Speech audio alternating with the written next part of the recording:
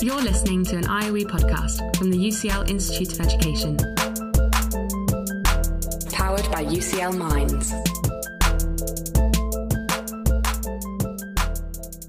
This is Research for the Real World, conversations with researchers and the paths they've taken to help shape our everyday lives.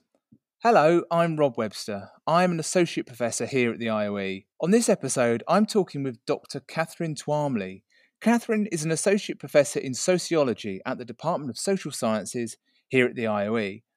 Her research interests are focused on gender, love and intimacy, feminist practice and family.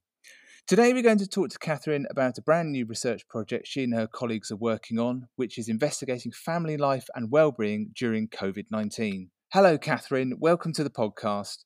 Hi, thank you very much. Nice to be here. Catherine, I have to ask you first of all about love and intimacy. What brought you to this topic? And perhaps you could tell us how you go about researching love and intimacy. So love and intimacy as a research focus really emerged during my PhD. So after I finished my undergraduate in sociology and drama, I spent 2 years traveling. And when I was in India on these, I suppose you would call them gap years, I was working for an NGO that was doing a lot of work around sexual health. So that emerged as a kind of an area of interest to me. If you know anything about the area around research and policy practice in sexual health, it's much broader than just actual sexual practice. And it includes kind of emotionality and relationships. And so that work was very interesting. And I went back and I did a master's in sexual and reproductive health research. But I suppose what really pushed me more into the area of love and intimacy was the friends I made when I was in India and the kinds of conversations I had with them. So I had a lot of conversations around their aspirations for future relationships and the kinds of marriage and romantic relationships they envisaged. And they were quite, I thought at the time, quite contradictory the way they were talking about them.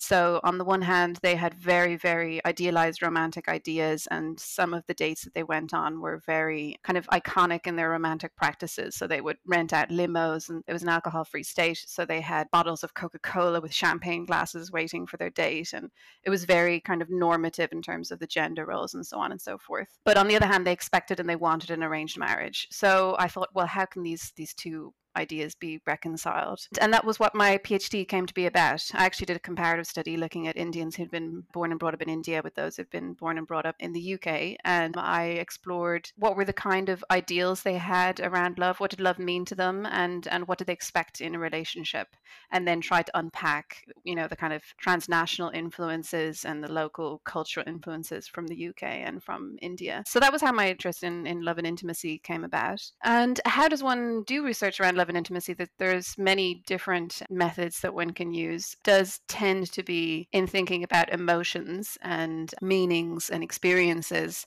tends to be more towards the qualitative end of methods. Narrative is very commonly used because people do narrate their love stories, and people are both influenced by love stories and tell a love story which kind of influence how they themselves view their relationship, so they can retrospectively reimagine the past of their relationship, which helps them understand kind of the future of that relationship as well. So I did use narrative a lot, but I also went to speed dating events and I went to weddings.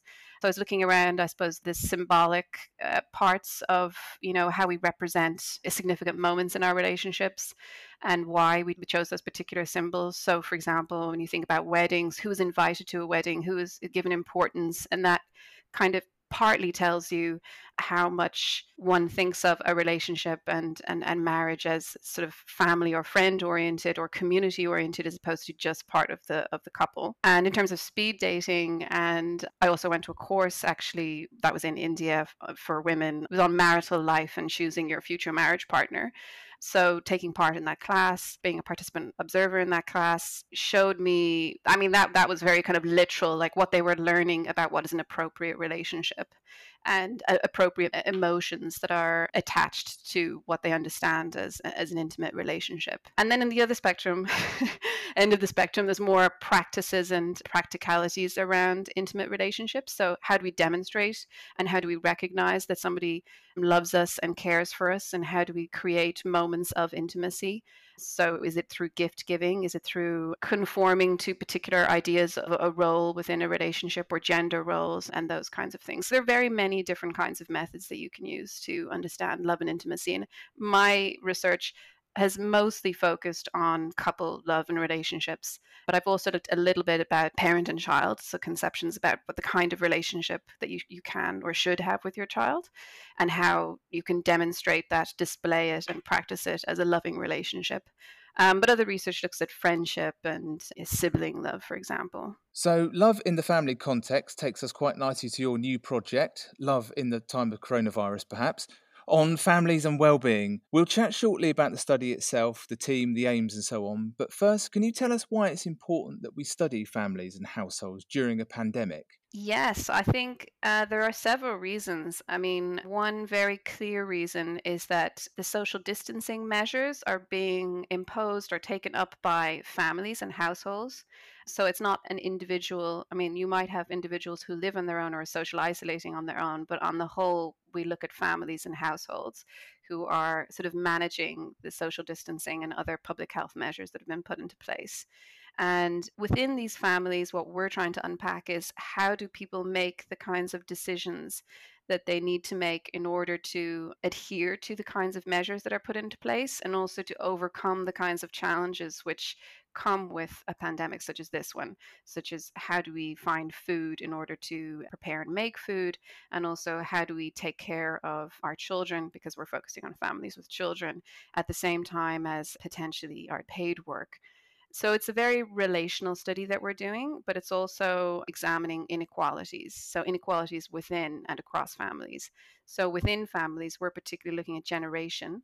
So that would be children, adults, and grandparents, who are also adults, but the senior generation member, and shifting power dynamics potentially with some people in the family being recognized as more vulnerable than others, and some no longer, allowed to, inverted commas, leave the house because they're considered to be more vulnerable. And what's that like? And how do they negotiate that within the family? There's also, we know, strong gender differences.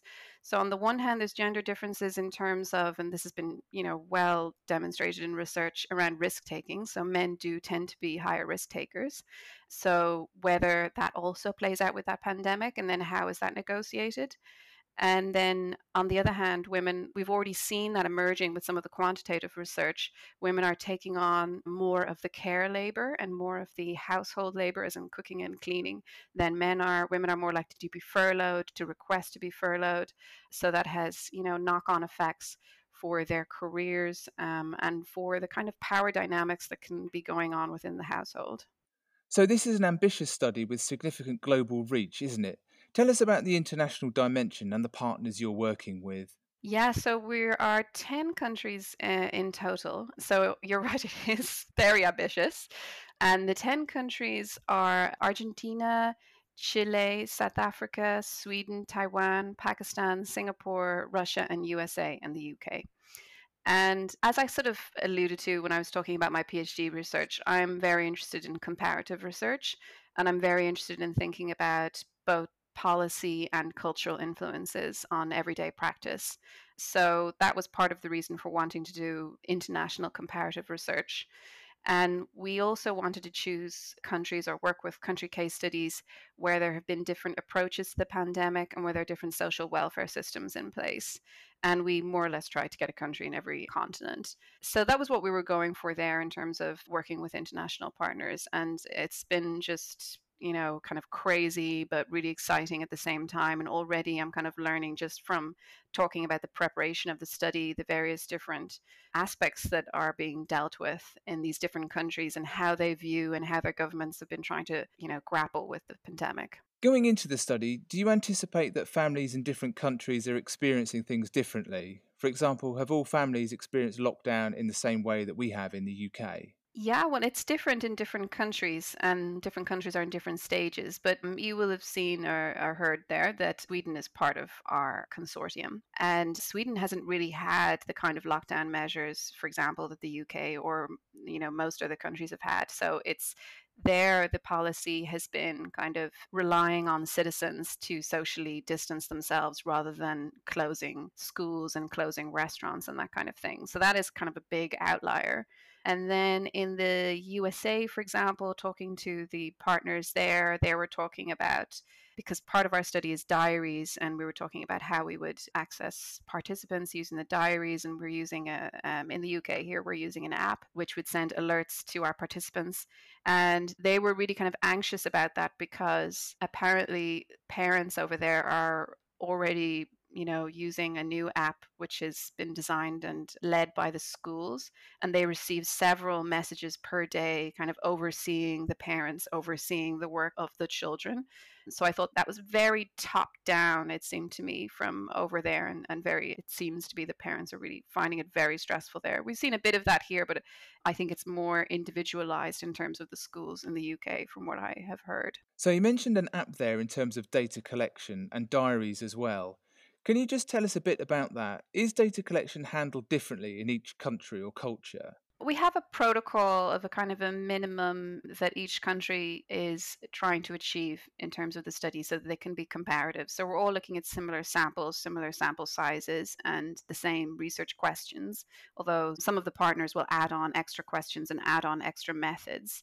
We weren't rigid that necessarily every partner used diaries, because I think it was Chile in particular were very anxious about whether diaries would work in that context. Actually, it was Pakistan. Diaries would work in that context, and they felt that their participants were likely to be overloaded. And importantly, I think they felt that they had the resources to do interviews. And we did not feel in the UK, we're currently doing the research unfunded, that we would be able to do, potentially 150 individual interviews at several different time points. We definitely couldn't guarantee to do that. So it was more around any differences are minimal. I think in the end, actually, everyone has decided to use diaries to a limited amount. And almost all of them are using this app that we're working with, which is called Indemo, who have actually donated the use of their app pro bono for the use of this project in the international consortium. Yeah, it's quite similar, the methods that are used across the different countries. So carrying out research in a pandemic, that's a new experience for most of us researchers. Can you tell us how this study links and builds on the work you and your team have done? Perhaps you can introduce us to your team as well. It includes this podcast's Humaira Iqbal, doesn't it? Yeah, absolutely. So, as you said, Humaira Iqbal is one of the co-Is, and Humaira is a social psychologist, and she's done quite a lot of work in particular with young people. So it's great having her part of that, because I really haven't worked with young people, and neither has Charlotte, the other co-I on the project. And it's also, I think, really important to have a psychologist on board. So we are a multidisciplinary team. I'm a sociologist, and Charlotte Faircloth is an anthropologist, so bringing in the more kind of cultural aspect. So I think we're very complementary. Charlotte's work has been a lot around parenting, in particular the area of parenting culture studies, which looks at how, I suppose, pressures on parents have changed and what that means for family life. And you can see that's obviously going to be a really strong theme in our research, because thinking about what I was saying earlier on about the divisions of labor and the extra expectations around parents at the moment, that's something that's going to be a strong theme in the research, as well as we've briefly talked about well-being and mental health, which I think is going to be really important when we're thinking about the young people. Because, as Samara's explained to me, young people can use various different methods for coping, and one of that can be speaking with peers, but it can also be physical exercise and being outside. That's probably true of adults also, and so that's really limited, obviously, in the particular circumstances that we're living in at the moment. One of the aims of the study is to inform policy and local responses to COVID-19 as it progresses, as well as planning for a potential future pandemic. Do you think there are likely to be implications or applications of your findings outside the context of another pandemic? Yes, I think it's a longitudinal study. Maybe I didn't mention that, but we're working with the families for a full year. So we're starting the data collection now in May, and we'll finish it in April 2021. And the reason we wanted to do that was to really see what are the long-term implications of the changes that have happened now, whether there are or there aren't. So, for example, I have heard reports and speaking to policymakers, but also to just individuals and reading media reports of people who had never had the opportunity to work from home before, who are now saying, well, I've always been denied it before, but now I know it is possible. So what is that going to mean for future work life? Will they be able to work from home? Or having had that experience, will they no longer want to do it? And I think also homeschooling. I mean, I personally myself I'm spending a lot more time with my children, which definitely has its challenges, but it also has its upsides. And I'm beginning to think, oh, can there be something more ambitious that I can be doing about combining my work and my childcare, for example, during the summer months when I don't have to be, in university quite as much. And coincidentally, neither does my husband, who's also an academic. And of course, our children wouldn't be in school either, and those kinds of things. But also, there potentially are issues around divorce. We've heard a lot about, discord and an increase in domestic violence. And these are uncomfortable topics that we will be addressing as well in our research, in thinking about power imbalances and the impacts on women's careers, potentially also men's careers, the interruption to children's education, the implications for inequalities across different kinds of families. We really want to make sure that the families that we recruit to our study are from various different socioeconomic and ethnic groups, because we are seeing already emerging that different socioeconomic groups and people from different ethnic groups are being affected health-wise from COVID-19 in different ways. And we really want to unpack that. Like, how is that happening? So we can see in the survey material and the statistical material that it is happening, but there isn't, I don't think, at this point, very good understanding of why and what are the nuances of that, and will those kind of differences keep playing out in terms of health and well-being. Catherine, how did you choose the partner countries? It was a combination of factors, really. We were working at breakneck speed, to be honest, to try to start our data collection as soon as possible, given the social distancing measures that are in place, that which might be lifted or changed, and we really wanted to capture this moment in time. So in thinking about the partner countries that we wanted to work with, we wanted to work with mostly majority world countries, as in countries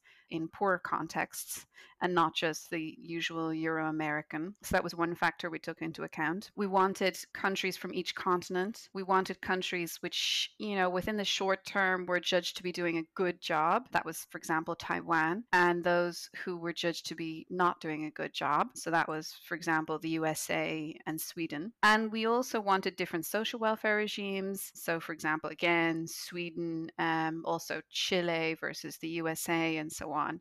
And then we also wanted to, as much as possible, work with people who we already had some connection with, so that we knew would be able to get off the ground and start working really quickly, who we could trust, who had the expertise, and who would be able to, start working almost immediately and would have the resources, both kind of scholarly, but also in terms of the kind of support mechanisms in the institution they were working in. So that was how we came up with this group. Although one of them, I have to say, Russia actually approached us when they heard about the study and said they had already started a study which is quite similar, and could they join our consortium. But other than that, we went out, we sought partners in these various countries. Are there concerns over a second spike? Well, that was part of our objective around making this a longitudinal study for 1 year. So there is now these lockdown social distancing measures, and we're open to the possibility, or it may well happen, that there are another spike. The UK government has already come out and said they're very anxious about the winter and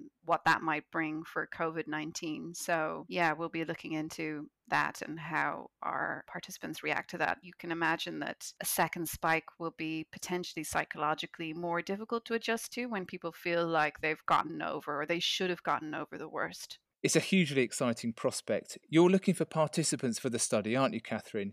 Can you tell us how our listeners might get involved? Yes, we are. So we're recruiting families with children who are living with adults. So it can be children that live part-time or full-time.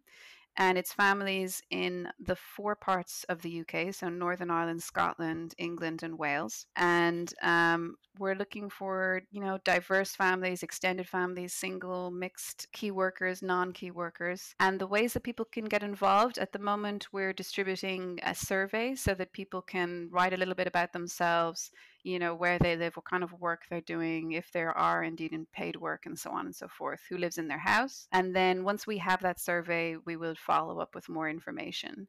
So we have a website which has a kind of difficult name. I think it's Fact COVID Wix. I don't know what, but hopefully we can put the link below this podcast so people could sign up for it. Catherine, thank you for joining us on this podcast. Perhaps you can tell us about your findings on a future episode. That'd be great. I'd love to do that. You can follow Catherine on Twitter at @KTwamley. That's KTWAMLEY. Follow the link in the episode notes to find out how you can contribute to the Fact COVID study. You can find out more about this and other podcasts from the IOE by searching IOE Podcast on your favourite podcasting app. Please do check out other episodes of Research for the Real World and our playlist of music chosen by our guests and the IOE podcast team via our webpage. Just search Research for the Real World. I'm Rob Webster. Goodbye. Thanks so much for downloading and listening to this IOE podcast from the UCL Institute of Education, University College London.